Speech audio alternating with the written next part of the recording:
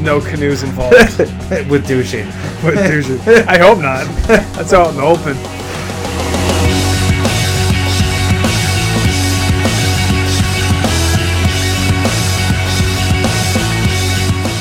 We built this deck. We built this deck. We built this deck on Commander Smiths. You got it. Oh man, I forgot actually who even does this. Oh, you were both gonna, because I was hoping you'd give me the name now, because I had it. Is it who we built this city on rock and roll, of course. Yes. Is that Bruce Springsteen? No. It's some obscure band. Some obscure band that we should both know, and now I'm very embarrassed for ourselves. Yeah. Hold on a second. Give me a second. It's Starship. Starship? It's called Starship. What? That's the name of the band? Yeah. Okay, I wouldn't have come up with that. Exactly. Embarrassing. This is all that prep work I do for the songs. And you didn't even come up with the name. You're like, I hope he guesses it and actually knows the name. I didn't know any words after other than those like 3 lines. Nice. Anyways, welcome to Commander Smiths. I am Adam Smith. And I'm Lowry Smith. And we are cousins. We mentioned once or twice. I think Grandpa's getting a paternity test to figure out. To see if we're actually cousins? Yeah. Well, not really the cousins part. To see if our dads are brothers and stuff like that. Well, that would be cousins then, That's right? how that works. But not for that reason. This is episode number 7. 7. Lucky number 7. I like that.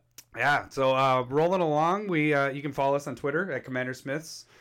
And you can also email us at commandersmiths@gmail.com. And also, you can catch us on YouTube. Podbean, what we originally kind of podcast on, they distribute to a lot of different places. Yeah, so actually it's on iTunes. It's on Apple. It's on iTunes and iTunes. Apple. What? What about oranges? You can get on Google and Google Play, all that stuff. So it's kind of crazy. Wherever you want. Yeah. I'm pretty we sure actually it's have there. listeners in Australia. What did it say? United Kingdom, Canada, and then we have one person that downloaded one episode in France. So we're worldwide right now. Thank you, French, for your support.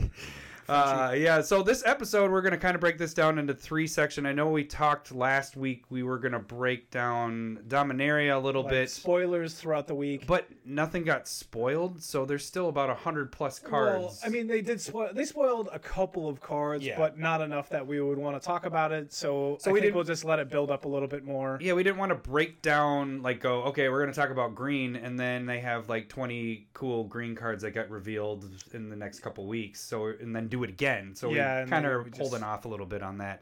Instead, what we're going to do is we're going to first talk about Brawl, Brawl, which is the new format that Wizards has announced. I believe it was last week that they announced it. Yep, they did. Yep. And then we're going to go into our second segment, which will be core cards for Commander. Artifact Edition. I don't know what the ch was, but that. No, it's off the cuff. I love all this. It's great. And then we'll finish off with specs as we normally do, the speculation part of cards that we like. But Lowry has to get something off his chest here. So not chest hair, chest here. Yeah. A card that I peed on last week. Oh, we're back to the pee again. Yeah, Fire Song and Sunspeaker. That's the one that he basically had to change his pants afterwards because he loves this commander. So it's 4 colorless, red and a white for, just a reminder, 4/6. Whenever you have a red instant, deal damage, you gain that. It has lifelink. And whenever you have a white spell, gain life. We should remember that we talked about this for about 10 minutes. I love this card. But here's the crazy thing. You can't get it in boxes or packs or bundles. Anything. You can only get it as the buy a box promo from your local gaming store. Which we bought boxes ahead of time online, and actually I messaged the guy and I was like, "Hey, can we get that buy a box?" And he's like, "Sorry, you're out of luck." Yeah. Because they only have a limited amount they even get. Even if you have a whole crate of boxes, they only have a limited amount each store gets. It's like 60 max at the big for stores. A big store. Yeah, most of them aren't getting that many. So. And so this is going to end up being a really limited supply for the card, and in turn is going to make the card go crazy. Yeah. If it already is sold out. I know it's not out yet, but you can normally pre-order it. All the pre-orders are completely sold out. I think everybody just had to remove it from their listing because you have no idea how many. This is going to be such a short print run for the card that. And it's me a foil. And it's foil, and it's a legend, and it's super frustrating because I wanted to build with this card, but I don't want to pay $20, $30, $40, whatever it's going to end up. I don't know what it's going to be. It could end up being a $3 card, but not having the opportunity to be able to go and get the card is pretty frustrating. Well, what I said to you is we had that 15% off on our boxes, so we saved about $15. If it's less than 15, just go ahead and go and buy it. You know, if there's even if anybody's going to put it out there. Yeah, now it's not there, so that's kind of disappointing. Yeah. And so Saffron Olive on MTG Goldfish has a really good article on the problems with unique promos, and he has it's a bit of a lengthy article. It has some history with a lot of this stuff, but it really does cause problems, and I think there's already been a bunch of complaints, and I don't think Wizards plans on doing this again already. Really? Yeah. I think they heard the outcry and were like, oh, okay, we'll back off. Because, Mana Crypt, which we've talked about, that was a buy a book promo. Buy a book. It only came with a book back in the day. So then they just kept reprinting it, not in any sets. They just kept doing like the Judge promos. They just promo until they printed it in the Expedition. Eternal Masters. And then it came into the Expedition stuff, the Inventions. Oh, Inventions, yeah. Because that's the one I got from that. Yeah. So. And so that's a problem card, that they just kind of just slowly doled it out in the promos. Well, and that's a $100 card at minimum right now. Yeah. Because it's never really had it. Good, yeah, it's good, but they didn't have it in any set or anything like that besides. So don't get me wrong, Fire Song and Sunspeaker isn't that good of a card. Like, you're just disappointed because that was your P target. Yeah, from last and week. I'm not going to be able to get it easily or as cheap as it really should be because I don't see it as a $20, $30 card. No, definitely not. But it could be just because of supply. Mm-hmm. And then if you go out and buy a $20, $30 card like this, they could turn around and reprint it in something in the commander set non-foil, and it comes out at it'll be 50 cents. Yeah, but you'd always have that foil because you can't. They're not going to do foil in a commander set. So Lowry's bitter. That makes me feel way better. Yeah. Hey, Lowry, I got this for 50 cents. Oh, I bought mine for 40. Yeah. We'll move right into Brawl after that, or into that. Actually, that was kind of the same news. They were talking about that, and then they came out and told us about Brawl, which is a new format for Commander, which is kind of exciting. It's mixed emotions. So basically, what Brawl is instead of your 100-card deck, you have a 60-card deck. 60-card deck. You still have your commander as your general, and it's either a legendary creature or a planeswalker. But there is no commander damage anymore. They take that out. Okay. And then your life is 30. 30. And then also you have to go with the standard rules. So whatever's all cards in standard. In standard. It's a singleton format like Commander. That's why it's like a hybrid between Commander and Standard. So there's a couple things with this. I feel like they're doing this for a couple things.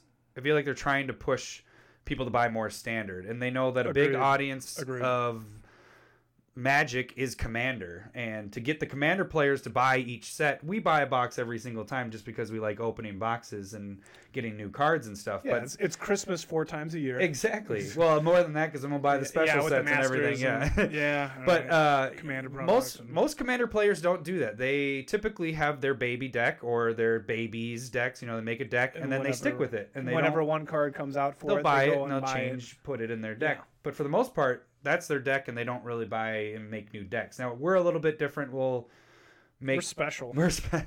We make decks here and there. You make them more often than I do, but then you tear them apart just as fast. You'll play it and then you take it apart.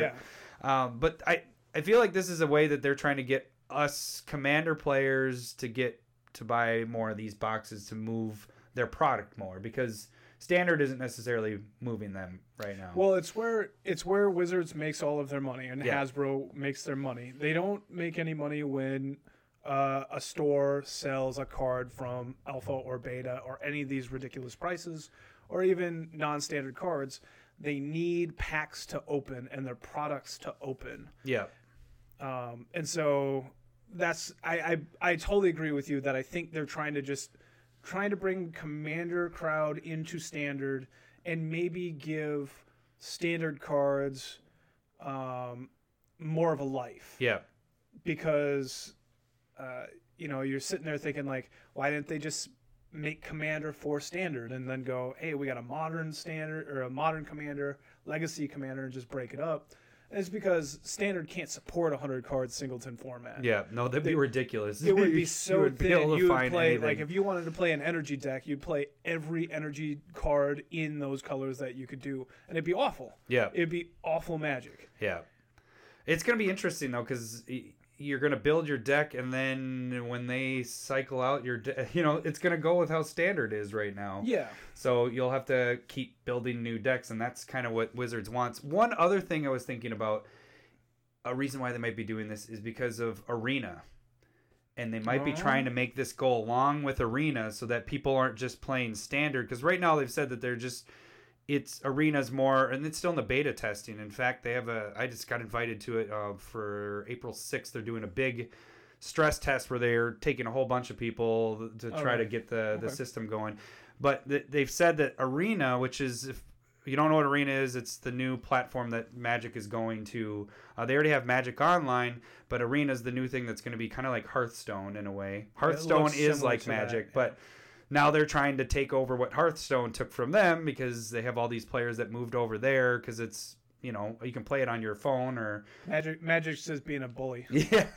So what they've said is that it's going to be more like Standard is what Arena is going to be. Yeah, they're starting from a certain point and then just moving forward. Yep, exactly. They're not going to go back. So what I think they want to do is have, instead of it just being Standard, they want to have multiple games you can play. So you can have your Commander Standard and your regular Standard.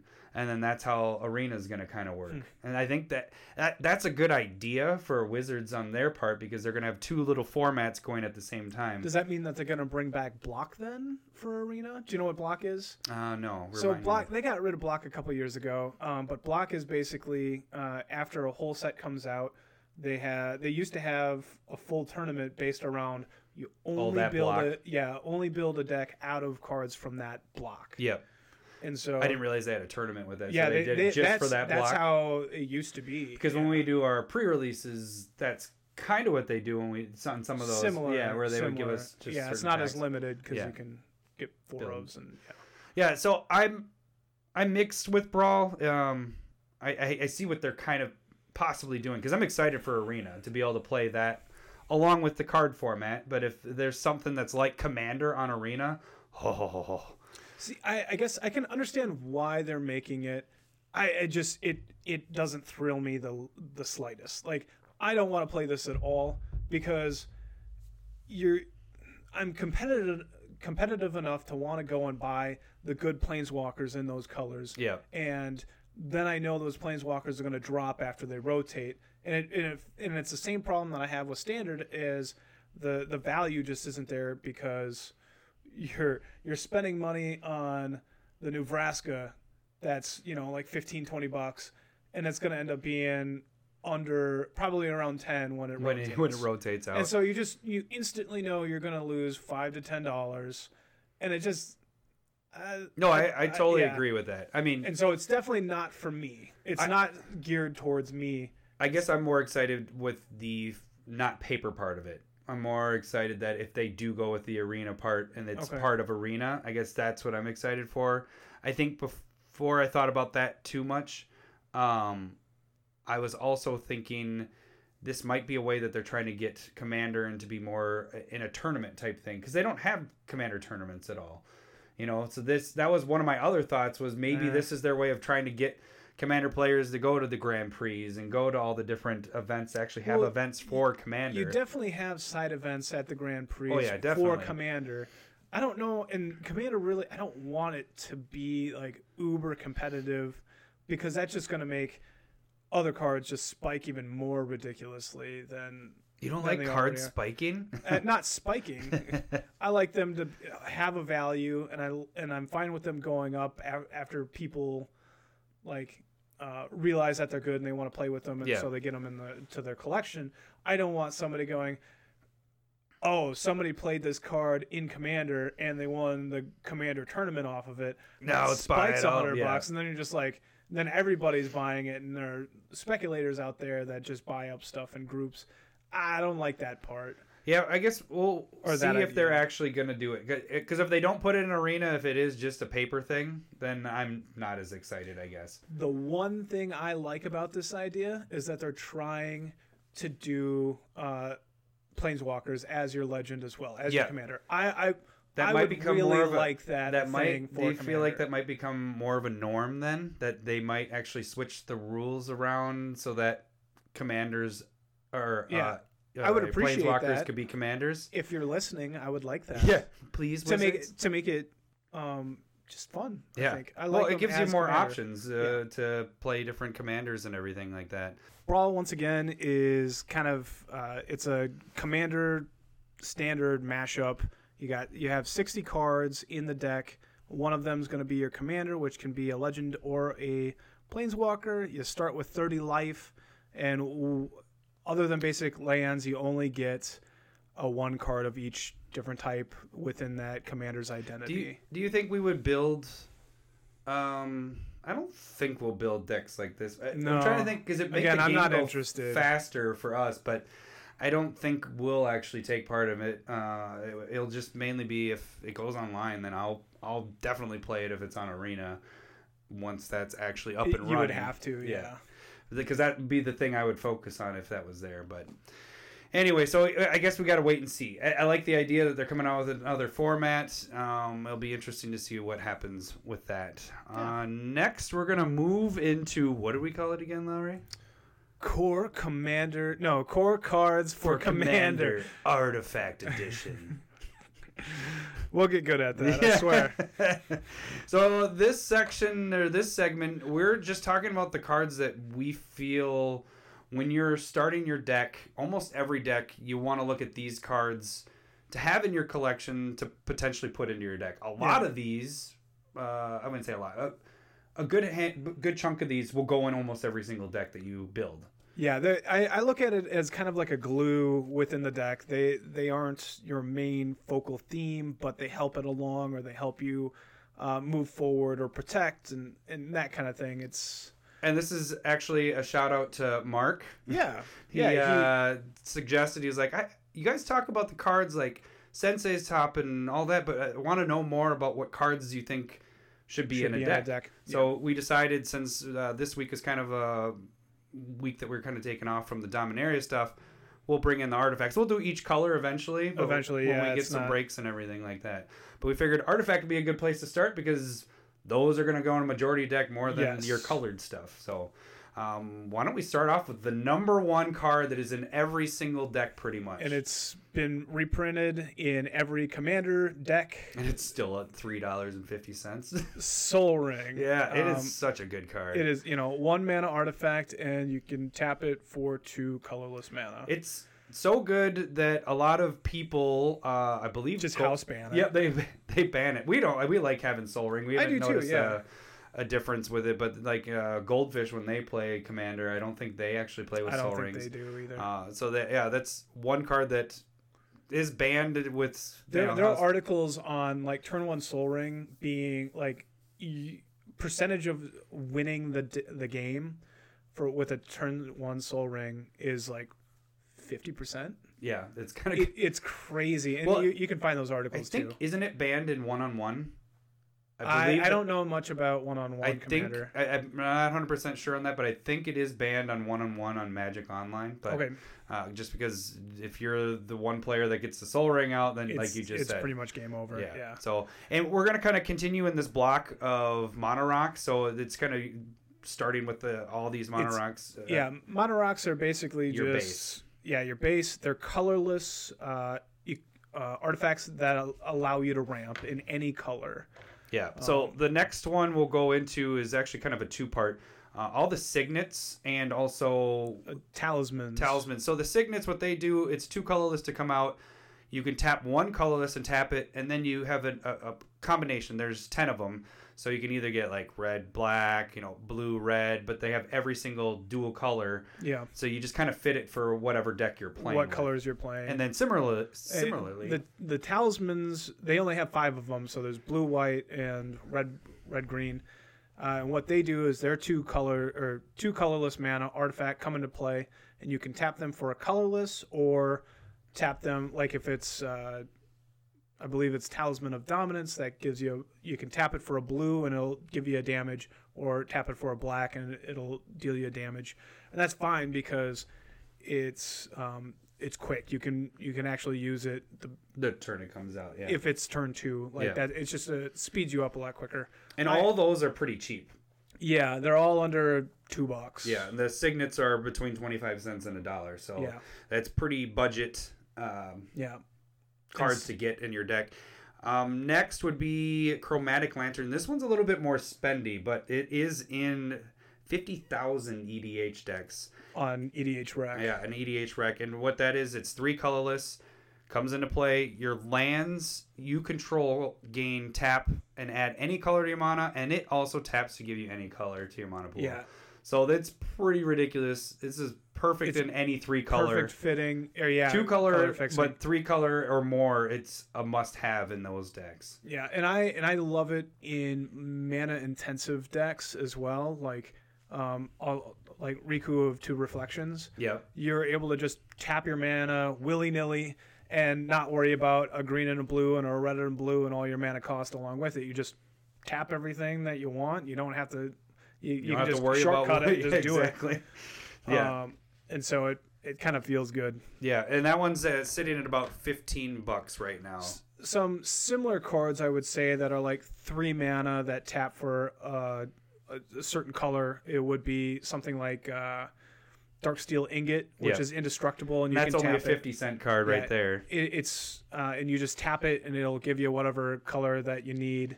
But the big part of that is being indestructible is the nice part. Pretty important. Because there are not a lot, but I mean, there's a handful of the 3 drops any color, but then they don't really do any. I mean, yeah, they can get wiped out pretty easily. Yeah, and they don't do anything extra. Where you could find extra stuff, like another one like Commander Sphere, which is 3 mana, taps for any color that your commander has. But you can sacrifice it to draw a card at any time. So if somebody's destroying it, you're like, well, I just sacrificed it. Thanks, I draw a card. You can bring it back from your graveyard. You can abuse that one a lot, and that's a really good card to have as well.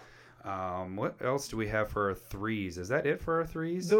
Those are like the main important ones that I would have. Because then we also do have Felwar Stone, but that was a 2-drop. That's at 2. Yeah, so that would go back in with the signets. So we forgot to mention that one. But Felwar Stone, it's 2, comes into play. You can tap it to give you any color that your opponents have that they can produce. So most of the time, if you're playing if there's 3 other people, you're going to get whatever color you want. Exactly. So Felwar Stone's a really good one. That one's 75 cents, so also a pretty cheap one to have in your deck. Another one, this one's a little more expensive because it's only been in the commander stuff, is Thought Vessel. Thought Vessel's really good though because it's 2 mana, it taps for 1 mana, and then you can have as many cards in your hand as you have. Yeah. You have no restrictions. So it's a Library of Lenge. No, because that goes on top. But it's a spell book. Yeah, there we go, spell book. That's a proper word. I was thinking, because Library of Lenge was the first one that we could do where you didn't have a maximum hand size. But the difference with Library of Lenge is you can discard and put it on top of your library instead of your graveyard. So false, Adam. That's fine. Yeah, if you can draw a ton of cards and then keep them in your hand, not have to discard down to 7, that's really important if you're drawing a ton of cards. Now, some of the more expensive ones to still have, but they're going to cost you a little bit. But Gilded Lotus is a good one to have. That's a 5-drop artifact, and it gives you 3 of any color. 3, so you can get like 3 green out of it or 3 red. Yep, and then the one we talked about earlier, Mana Crypt. Yeah, that one, if you have the money to do it, it's good, but that's a 0-drop artifact. That'll get you 2 mana. 2 mana, but then at the beginning of your turn, you flip a coin. If you lose a flip, it deals you 3 damage. But in Commander, you got 40 life. Yeah. So that's a pretty good trade-off. You can lose the flip 10 times and still be at 10 life. Yeah, exactly. But you get that 2 bonus. It doesn't stay tapped, which is the nice thing. Because you kind of have that downfall with Mana Vault, which is one of our other cards that's on the list. And Monovault does. It's also. You should talk about the other one too. So Monovault is tap 1 for an artifact, and then you can tap it for 3 colorless mana. During your upkeep, you need to pay 4 colorless mana to untap it. And it's very similar to another expensive card. But the whole thing is, if you don't untap it, it deals you a damage. Yeah. The other one is Grim Monolith, which I think we've mentioned in the past.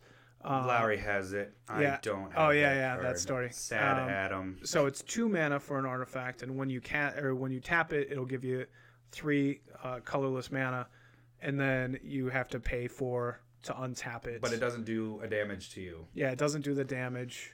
Yeah. They're both really powerful cards for early games. Monovault's around 24, but I'm not. Yeah, a Grim Monolith is like 60, 70 bucks. That one's a little more expensive. The one thing about those two staying tapped, I like at least a little bit of synergy, being able to untap them without so Voltaic Key or Seaborn Muse. Yeah.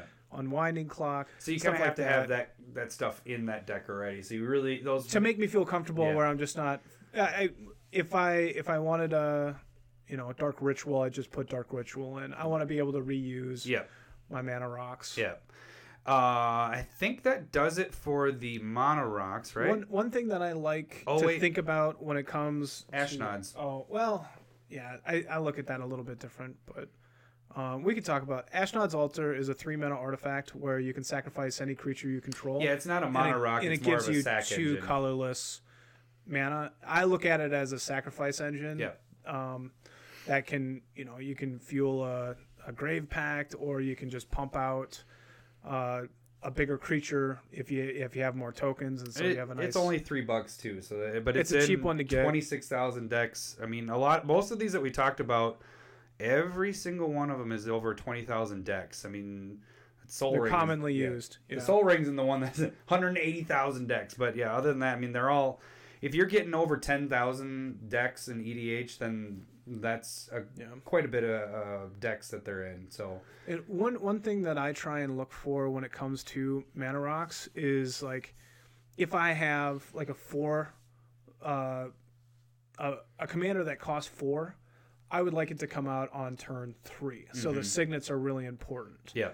But if I have a commander that's sitting at like 6 mana, then I'd much prefer to have the 4 mana, like a Thrawn Dynamo the Gilded Lotus at 5. I don't tend to put the Thrawn Dynamo in my decks as much. It's used a lot though. Yeah, they're really good. Yeah, it is very good. So it puts you in your late game so much earlier. But I generally try and if I have a 2 mana commander, which there's not a ton, granted, but the 2 mana rocks aren't as important to me. I want 1 mana or 3 to get me further. Yeah. So I try and build a little bit with my commander in mind and allowing me to either get there but not have it get in the way. Do you have like a set number of mana rocks that you throw in there? Do you typically? No. I don't either, but I try to get around 10 at some point if I can. It depends. It all depends on the deck, too. It really does depend on the deck. I think I generally have like 6, including other ways of ramping. Yeah. So I think 10's a decent number for just trying to ramp with your mana base. Yeah, I agree. Next, we're going to go into the utility artifacts. Yeah. Unless there was something else you want to talk about. No, I think that was about everything for Mana Rocks. Okay, yeah. Then utility, we'll start off with the number 1, Sensei's Divining Top. We've talked about this one before. I think everybody should have this in their deck because it's a good way to filter through and the top of your library and get the best pick out of the top 3 cards. Yeah, it's a 1-drop. Tap 1, look at the top 3 cards of your library, then put them back in any order. It is very hard to kill because you can also tap it to draw a card and then put Sensei's Top on top of your library. So if somebody's like, I destroy all artifacts, you're like, how about I just draw a card instead and this goes on top? Yeah, and then I'm just drawing Sensei's Divining Top next. Yeah, so it's pretty good. I mean, you got a cheater among you when they get turn 1 Soul Ring into Sensei's and then use the top 1 to look at the top 3. We've seen that happen many times. Yeah. that person has to die first. That's your brother, I think. Yeah. What, like 3 consecutive games? You're like, oh, there's something wrong there. Cheater! But like the cool thing about it is like during your upkeep, you untap all your lands. You can still pay 1 to look at the top 3 cards and then draw the best card out of there. Yeah. The only thing it's missing is being able to reshuffle your library. And that's why shuffle effects are pretty important. Yeah. And then next one, Paradox Engine. Paradox Engine is a ban-worthy card in our opinion. We haven't spec'd on this one because of the fact that it just seems like it's going to get banned. So it's an artifact that is, whenever you cast a spell, you untap all of your non-land permanents. So your lands would stay tapped, but you untap creatures, your artifact, your mana rocks. That would be really important. Yeah. And then it costs 5 mana to come out, and it's ridiculous. It really is an engine. Like you just could play card after card after card. It feels like if somebody gets Paradox Engine out, they pretty much win the game. And like, we don't play with it a lot. I have it in 1, maybe 2 decks, but pretty much when I get it out, it's with Rashmi. Yeah, your favorite, Rashmi. It's game over. Because it's just, you could cast something and you untap everything, and it's just insane. Yeah. But that's why we haven't really spec'd on this one, because it just felt like right when it came out, it was going to get banned. But I really thought it was. They haven't banned it. It's in nearly 10,000 decks, so it's being used, and there hasn't. I haven't heard, and it's never being used fairly. Yeah, but I haven't. Have you heard talk of them banning it? No, it's just more of us talking, saying it was such a broken card. When coming out, you're just like, what? But if they keep it not. I mean, if it stays not banned, I think this is a must-have, and you just have to be ready that one day they might ban it. Yeah, and I fully the concept of untapping things is so powerful in Commander because you have so many permanents that can untap. Yeah, I would definitely want one of these for my deck. Yeah, definitely. Then we move into Aether Flux Reservoir. I talked about this last week as my spec. Well, last week or the week before, one of the two. But it's in a ton of decks. Yeah, that's another 10,000 decks. What that one is every time you cast a spell, you gain a life for each spell that has been cast that turn, and then you can pay 50 life to do 50 damage to a player. And I believe it's 4 casting costs. It's 4 mana. 4 mana to come out. So it's just, even if you're not trying to use the 50 life to kill somebody or comboing off or whatever you do with that, it's still a good life gain. Just cast 2 spells, you gain 3 life right there. Because 1, 2. Yep. And then 3 spells get you 6 life, and it's a really powerful card. And 50 damage, being able to deal 50 damage is pretty intense. And it's only $1.25 right now. Or Paradox Engine, before I forgot to mention it, it's $15, so it's a little more expensive. Oh, is it up there? Yeah, it's going up in price because it's not getting banned. So people are like, well, might as well buy it. I guess I'll play it. Yeah. So but yeah, Aether Flux Reservoir, good life engine there. Next one that we think that is kind of pretty much a must-have for a lot of decks is Mind's Eye, which is a 5 mana artifact. And whenever an opponent draws a card, you can pay 1 colorless, and you get to draw a card. Yeah, that's pretty sweet because you just basically leave your land open because you know that they're going to be drawing. There's going to be at least 3. Like if you're in a 4-person game, there's going to be at least 3 cards drawn. Yeah. Before your next turn. Before your turn, and then you draw. It's simple. It's not. You don't have to do any tricks with that one. It's. Drawing cards is really important from what I've been told. That and getting land out. That's you want your land drops in Commander, and you want to be able to draw cards. Larry is the king at drawing and getting his land drops. Yeah, I really like it. He gets picked on. Yes, I do.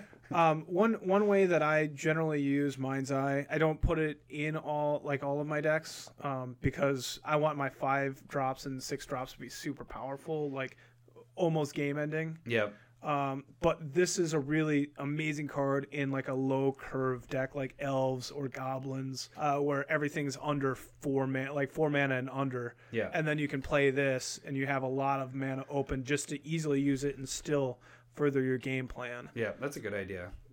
Very good. Yeah, I need to start. I have a Mind's Eye, but I just picked that up recently in the last year or so. So that needs to start making its way into some decks here. Next is, I think, a card we've talked about before, but it's an awesome card. But it's, I mentioned it in my Animar. Yeah, Panharmonicon, which is 4 colorless artifact. If an artifact or a creature entering the battlefield, causes a triggered ability of a permanent you control to I'm not reading right. Of a permanent you control to trigger, that ability triggers an additional time. So anything that you have that's in play and you play something and it causes a triggered ability, it does it twice.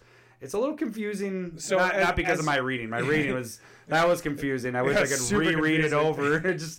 I made it so it sounded really confusing. So go and check the link for Panharmonicon underneath our podcast or YouTube or whatever. It'll be there. You can find it, read it yourself. From what I hear, you have good reading skills. Everybody out there. Larry. So, but it's for everything that triggers as well. So, going back to the example of the Animar deck, I put that in there. I have an elemental that comes in and it deals 6 damage. So it deals 6 damage. If Animar is in play, I get to put 2 1/1 counters on that as well. So it'll trigger everything that triggers doubles. Yeah. And that's I almost feel like you can not catch everything with what triggers. There's a lot that can trigger, and you can be like, "Ooh, I missed some triggers," and that's okay because I'm ahead. Yeah. And then we move into Vedalken Orrery. It's a 4-mana artifact, and this one's kind of rose in price recently. Yeah, well, so what it does is it allows you to play at instant speed. You can play any spell anytime you want, so you don't have to play on your turn. You can wait until the end of your opponent's turn, which is always better because there's board wipes. If you want to wait until right before your turn, boop boop boop, pop everything out. Or even if somebody's attacking you and you have a big fatty in your hand, and then you can just slap that fatty down and slap that fatty. Make them have that surprised face. I think isn't the reason that this more so is going up in prices because of the banning of what's her face, the green blue chick. What one is that? Did the same thing though. Prophet of Kruphix. There we go. Yeah, Prophet of Kruphix was very similar. I think that just did that for creatures. Yeah. But that also untapped all your lands. Prophet of Kruphix was absolutely bonkers. It was pretty crazy. This was always kind of used a whole ton. But the reason why it's on the rise is just because supply is drying up, I would say. Yeah. Because it was reprinted in a conspiracy. Yep. And so that sated the thirst of Commander players. And now there's more and more people buying them all up, and it's just slowly it's about rising. $18 right now. So yeah. Next one is one that I've had on my spec list that I feel like should be in more decks. It's only in 3,000 EDH decks, but it's Mirage Mirror. That's that 3-drop. You can tap 2 to make it turn into anything in play. Pretty much, it's artifacts, lands, creatures, and I think that's it. Yeah.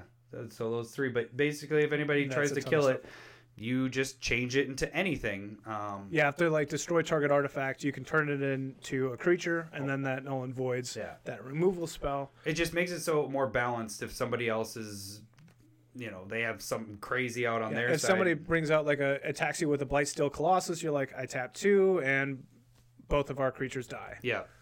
So that I feel like should be in more decks, and so that's just personal. It's really versatile. Yeah, it just hasn't been used very much.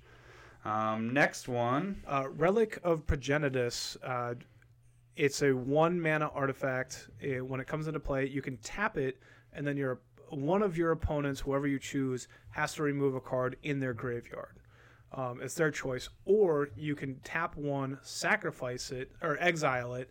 And exile all graveyards from play. Yeah, it's exiling it, and so it's really important to have some type of graveyard removal in your deck. Yeah, because just random one or two of who you're going against, and a lot of times people can bring stuff back from their graveyards. Most of the time, if you're building an EDH deck, you do have that ability. Some type of recursion from your graveyard. Because your stuff's going to die. It's bound to happen. And it's like a $5 card right now, $4 or $5. Yep. A cheaper version would be like Tormod's Crypt, which is 0 mana. You play it into free, and then you can tap it, sacrifice it right away, and you can exile 1 graveyard. Yeah. So if you have some shenanigans you want to be doing and you don't want to exile your own graveyard, that's probably a better card than Relic of Progenitus. But for general use, Relic is really solid card.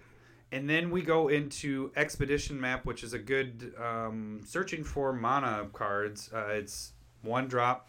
You can tap 2, sacrifice it, and go search for any land. Any land. That's not basic land. That's any land. Chaos Cradle. we had gone 2 episodes without you mentioning that. I generally use it with like Gaia's Cradle. Urborg. Gaia's Cradle. Do you use it with Gaia's Cradle? Or Gaia's Cradle? Gaia's Cradle? Whatever. How do you like to say it? Do you say it a lot? I don't. I think most of the time you say, kill that Gaia's Cradle. Generally, Gaia's Cradle. I add land destruction in for that card. For that card. Yep. I make sure that I have some type of land destruction for that. But that you could do that. So what other cards can you go search for? Cabal Coffers. There we go. Urborg, Tomb of Yawgmoth, and then there's a Maze of Ith. There's a ton of lands that you would want to go and get. And that we'll get into that in our future episodes. Yeah, we were going to talk about lands today, and I was like, there's so many. It has to be a standalone episode. We can't really have anything else to talk about. So many. And then let's move into the equipment. So the first equipment, is there anything else you could think of off those? No, I think that's proper for utilities. So 2 of them I kind of want to talk about at the same time is Lightning Greaves and Swiftfoot Boots, because they kind of go hand in hand. You got Lightning Greaves is a $4 card. It's 2 to come out, and then it's a 0 to attach or equip it, but it gives it Shroud. And haste, and you can't target it. So that's what Shroud is, if you guys don't know, because that's kind of an older ability. And then Swiftfoot Boots is giving it hexproof, which means you can target it, nobody else can, and haste. But that's 1 mana to equip. So you can't 2 to come abuse it, because there's certain times when Lightning Greaves is very nice when you're able to move it from one to the other without having to waste mana to do it. Both of them are in a crap ton of decks. Lightning Greaves is in 77,000 decks. That's a $4 card, so it's still not that expensive. They keep reprinting that in Commander decks and everything. And Swiftfoot Boots is in 68,000 decks, and that's only 50 cents because they printed that a crap ton. It's protection for your best creature out there, which and is it's also your general. Haste. Yeah. And then let's go into Skull Clamp is probably the most broken equipment ever printed. It's 1 mana, 1 to equip. It gives your creature +1/-1. Whenever that creature -1? Yeah, it's perfect. So whenever that creature dies, you get to draw 2 cards. So put it on your let your 1/1 die to draw 2 cards. Or if you're really, you get your general out and you don't want it to die, well, at least if somebody does a board wipe or kills it, you get to draw 2 cards. It'll make people think twice about killing. That doesn't actually work. Go into your commander zone. Goes into the command zone and doesn't trigger the dies. Yeah, so that wouldn't work in protecting your commander. Your other big fatty, that's awesome. Yes. Or you could choose for it to go into your graveyard and you could draw 2. You could do that as well. If your commander was whatever, you had a way of bringing it back from the graveyard. Yeah. There's one that does that. Think about that. No, you got me. Totally got me. Totally planned that out. And then we go into the swords. There's Sword of Feast and Famine, Fire and Ice, Light and Shadow, Body and Mind, War and Peace. But really the one that you really want to focus on is the Feast and Famine. Yeah, this goes into the untapping thing that we talked about with Paradox Engine, but this gives your creature, it's 3 mana to come out, 2 to equip, gives a creature protection from black and green, and whenever that creature deals damage to an opponent, they discard a card and you untap all of your lands. Yeah, that's the ridiculous part. Untapping your lands, it's basically giving you a second turn. Yeah. To be able to cast stuff. You get to do that your second main phase. Super powerful. Tap all out, do whatever you got to do, attack, get through. And the thing is even if people aren't black and green, which most of the time that's a good shot that you might be able to get through with just protection. Greens are really powerful color and but commander. Even still, you might find somebody that you either have a flyer or you have somebody that's open, and you just need to nail somebody to. You got to nail somebody. Nail them. You got to nail them to untap them. Boom. But it's a little steep on price. It's you laughing at yourself with your boom and nailing. No, I'm laughing at you for laughing at nailing. But it's at $33. It's in 16,000 decks, so it's used quite a bit. I try to put this in quite a bit into my decks. Not in every deck, but I use it quite often. I use it. It's got to be in kind of more of a heavy creature deck. I don't know about that. Like, I think it's really good in counterspell decks because it allows you to play on other people's turn as well as your turn. You know what I mean? So you can play during your first main phase your creatures, and then you can untap all your lands. And be able to play talking about a different card? I was like, this card doesn't allow you to play on other people's turns. I was so confused for a second. It's like, what the hell are you talking about? Sorry. It's like, what, did we go on to another card that get on my level, Adam? Get on my level. Just sat there with a blank stare. You're like, do you know what I'm talking about? You got a blank stare for radio.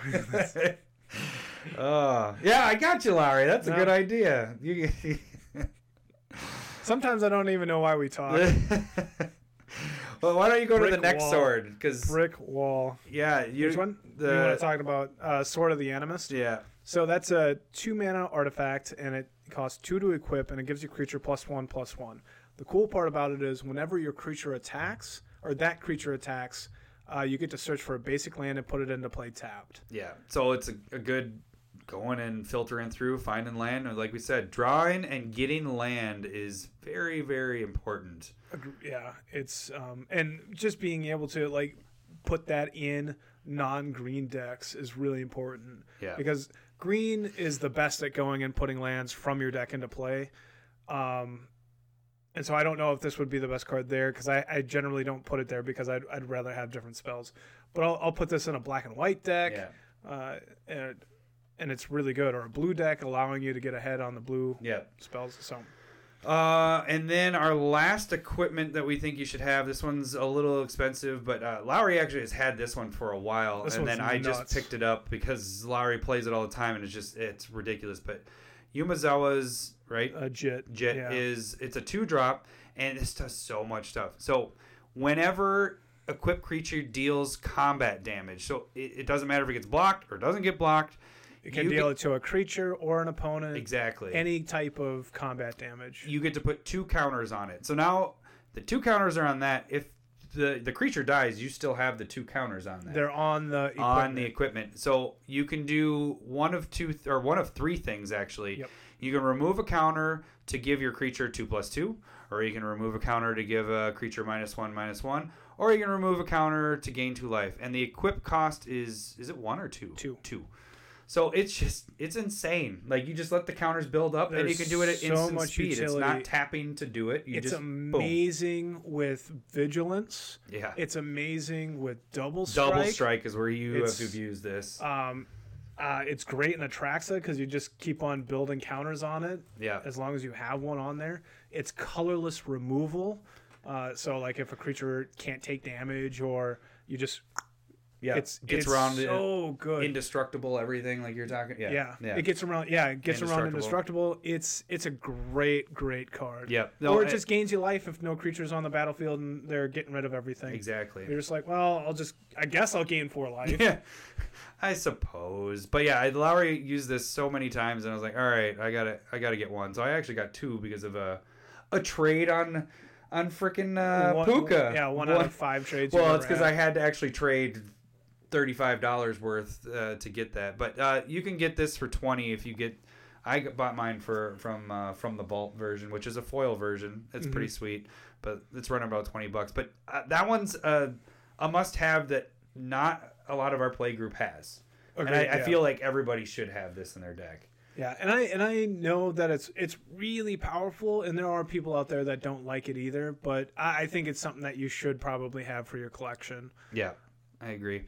And then our last card is finally we have our first and only creature that we feel like you should have in almost every single deck. Every single deck. It's Sad Robot, which would be Solemn Simulacrum. Sad Robot. Beep boop bop boop. No, I don't know if you remember this. We were at the M Core Set pre-release years ago, and one of us had pulled Solemn Simulacrum, and a guy came up and he was like, "Yeah, Sad Robot is so good," and we had the blankest stares. I was like, "What?" You mean my stare that I just had with you? Exactly. That's what reminded me of it. I was like, "Oh yeah." So yeah, but Solemn Simulacrum is a 2/2 creature for 4 mana. When it comes into the battlefield, you get to search for a basic land and put it into play tapped. And when it dies, which is going to the graveyard, you get to draw a card. It's just so much value out of a 4 mana creature. It's ridiculous, yeah. Because with the recursion, the blinking, there's so much you can do with this card.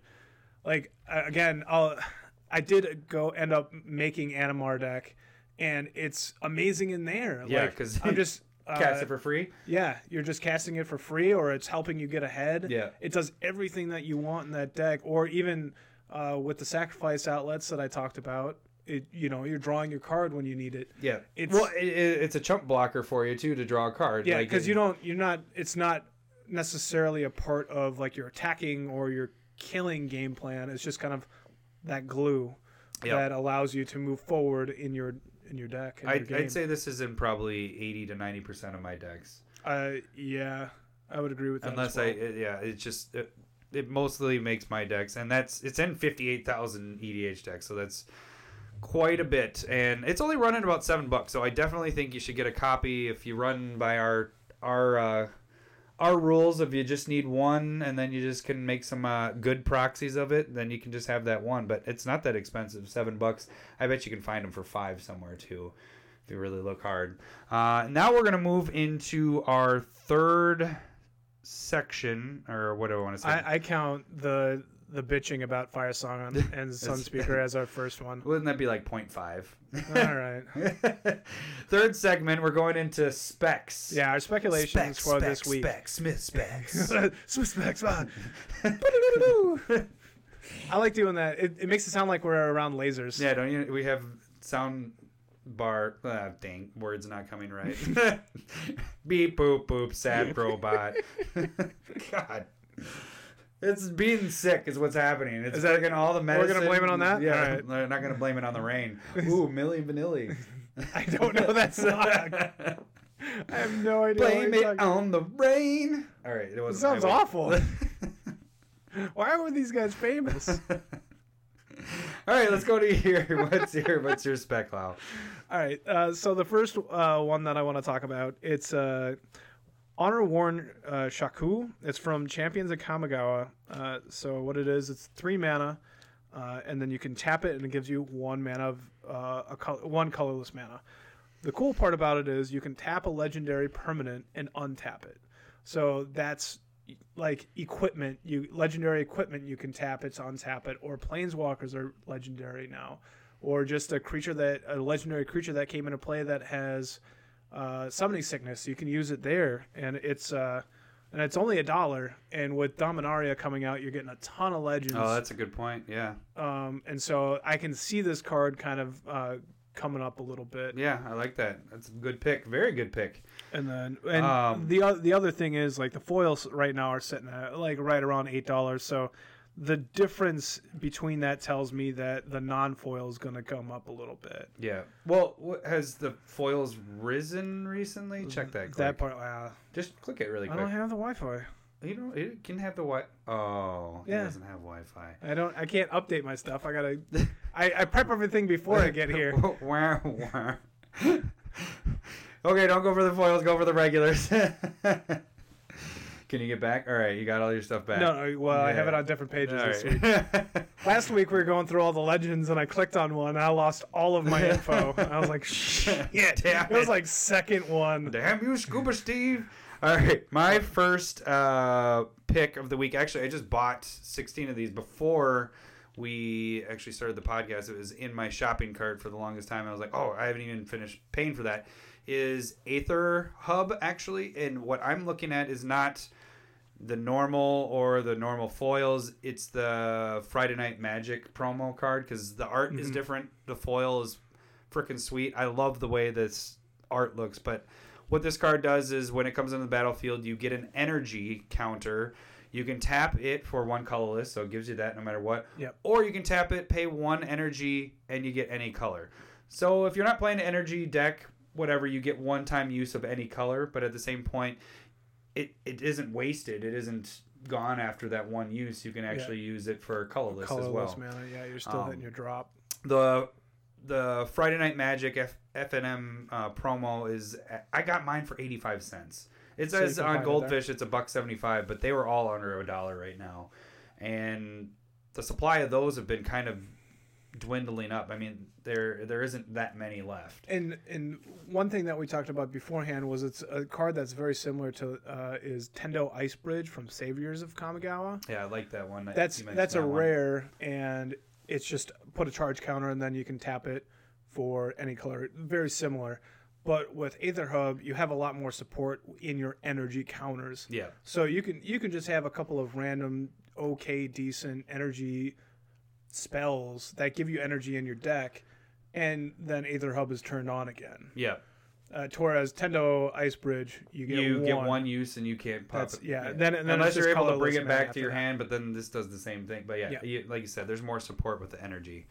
So, but yeah, that's I think go for the foil. Their foil and I like this art better than the original Aether Hub. I can see that too. Yeah. My second one that I want to talk about here is an old legacy staple, and it's associated with dredge decks in Modern and Legacy. The card is Bridge from Below. Right now, have we talked about this one? No, that one. I used to have that in one of my decks. Yeah, you had a dredge deck. Yep. So this is an enchantment that's 3 black mana, but whenever a non-creature is put into your graveyard from play, if Bridge Below is in your graveyard, put a 2/2 black zombie creature token into play. So you need it in your graveyard. And that has another little downfall. And then whenever a creature is put into an opponent's graveyard from play, if Bridge from Below is in your graveyard, remove Bridge from Below from your graveyard. So you kind of want to combo off with that before you kill any of their stuff, because otherwise you lose your Bridge from Below. So right now it's sitting both. There's a Modern Masters printing and a Future Sight printing, and they're both right around $8. And then and that $8 is kind of like basically a low point for it. It's gotten up to $20, $30 a couple times. Yeah. It just depends on if the deck is hot. And right now, it's not. And so right now, I think it's a good time to buy at least a play set of it. And being able to speculate a little bit on that, I can easily see it I would say going up. I like the spec. The best I was thinking maybe you go for the foils on foil those. On the Modern Masters. Yeah, I mean, that looks those like it's $12. They're only $4 more than your regular ones, but the potential spike is over 30. So foils on Modern Master, Bridge from Below. I know that foils for the Modern Masters don't get nearly as popular because the Future Sight one is $45 right now. Yeah. But it's kind of been at that for a while. So it just kind of depends on how Dredge as a deck can be really dominant. And I've been noticing more and more people building with Bridge from Below in Modern. And so I feel like there can be a real demand here pretty soon on that card. Yeah. It looks like at its peak, really, you're looking at the foil Future Sight ones up around $70-$80. I think that's a good spec. You could go anyway with that one. I mean... I think they're all underpriced cards. Yeah, the Future Sight ones are around $44, like I said, $45, and that's kind of the low point of the foil Bridge from Below Future Sight. But then if you really wanted to get in, the Modern Masters foils are completely different art, but they're at $12. Yeah. So I kind of like the foils of these when you're talking about them. I can definitely see that being a better choice. Yeah. So my next one is actually something we just talked about earlier, is Panharmonicon. I don't want to explain that one again unless Lowry wants to read. What? Just kidding. You should read it. But Panharmonicon, what I'm actually shooting for, and this is the foil versions of that, they're sitting around $9 right now, and been at $9 for a long time, and for its existence.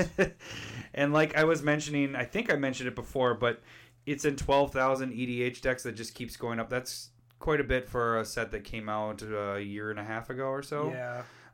So it's being used more and more in more and more EDH decks. And right now, I feel like Panharmonicon is at the bottom. You can also get the pre-release ones around $9 as well. Yeah, and the card is just really good. Yeah. Like we were talking earlier, if I could read before, you'll know. If you look up the card, it's good. I don't want to read it again, Lowry. No, I think you can. Practice makes perfect. Yeah. If you screw up again, we can make fun of you more. Nope, go ahead. Go to your next card. So the third card that I want to talk about here for speculation is Progenitus. Now, a lot of the different versions are sitting right around $9 above. You have a Conflux version, Modern Masters, and also a From the Vaults version, and those are all basically $10. The foils are $20, but for some reason, Progenitus, the Grand Prix foil. So Progenitus, actually, I should actually say what it does. It's 2 white, 2 blue, 2 black, 2 red, 2 green, and it's a 10/10 and has protection from everything. If Progenitus is put in your graveyard from anywhere, reveal it and shuffle it back into your library.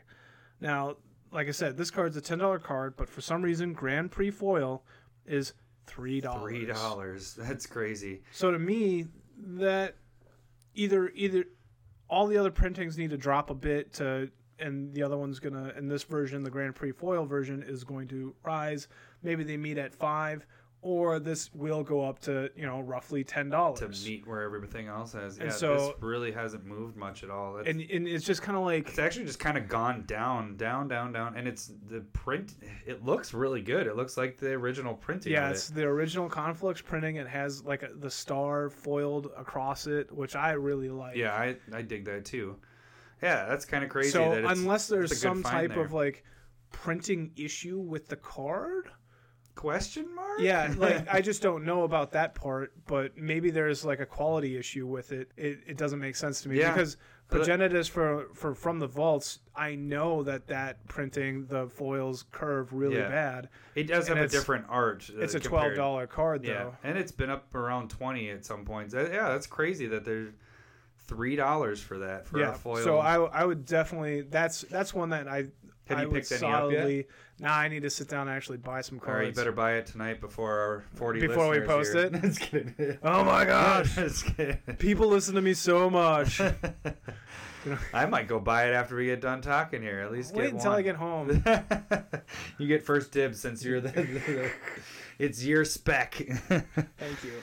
And then to round up our Smith specs of the week. Final Smith spec of the week.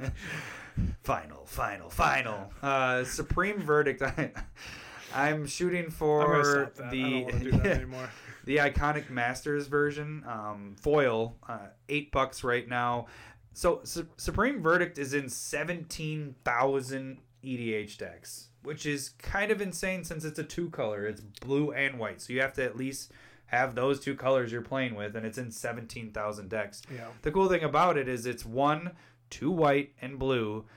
It cannot be countered, destroy all creatures. So it's a board wipe that can't get countered, which is freaking awesome. It's ridiculous. And it's no more like total casting cost than your Wrath of God or your Damnation. Yeah. It's just 2 colors is the thing. And Wrath of God is it's always a $5-6 card. But it can be countered. yeah, and it can be countered. Damnation, I think, is like $16-25 somewhere in there. Yeah. And it can be countered. Yeah. This is unstoppable. Not fully true. I mean, Venser stops it. Yeah.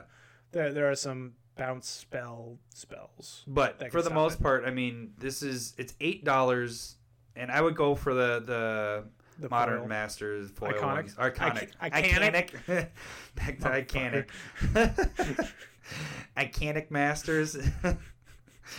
But yeah, I would shoot for those. You could get the Return to Ravnica. They're at $12, so $4 more, but either one works. I personally bought the Iconic Masters one.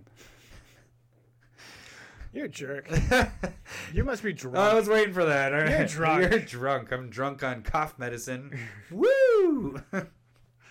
That stuff's bad for you.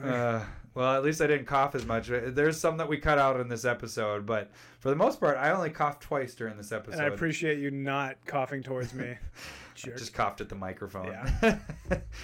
Yeah. Anyways, that should round up this episode. What are we going to talk about next week? We actually probably don't know. I don't really want to do that because we tried to preview last week and we're like, yeah. I think we've been wrong like 3 weeks in a row, actually. Hey, we're going to do this next week. Just kidding. Yeah. Psych. Maybe that should be our thing. Yeah. Like kill Kenny and have him come back next week. Yeah. But yeah, so I don't know what we'll talk about next week. If there's a lot more spoilers with Dominaria, maybe we'll discuss that. But I kind of want to wait till we have the full thing. I want to talk about how cool Brawl's going to be. We did talk about that for about 10, 15 minutes. I don't want to talk about that anymore. Done until we actually know what that's going to be. If you play Brawl and you think it's cool, you should tweet at us at Commander Smiths and tell us like how the gameplay is. How sweet it is. I could be totally wrong. I am fine. I am open to being wrong. I just normally am not wrong. So. Oh, good for you, Lowry. You can also shoot us an email at commandersmiths@gmail.com, or you can find us on YouTube. Same thing, Commander Smiths. Our podcast will be up there, and our video, and then we'll have a new Dueling Boxes in a couple weeks here. Yeah, whenever Dominaria is coming out at the end of April. Is it 27th? Okay, so instead of a couple, let's add another week onto that. Trey weeks. 4. Well, I guess it's at least we're 27 at the days. end of the month. It's about to be the first. That's days. like 3. Oh boy. Douche canoe.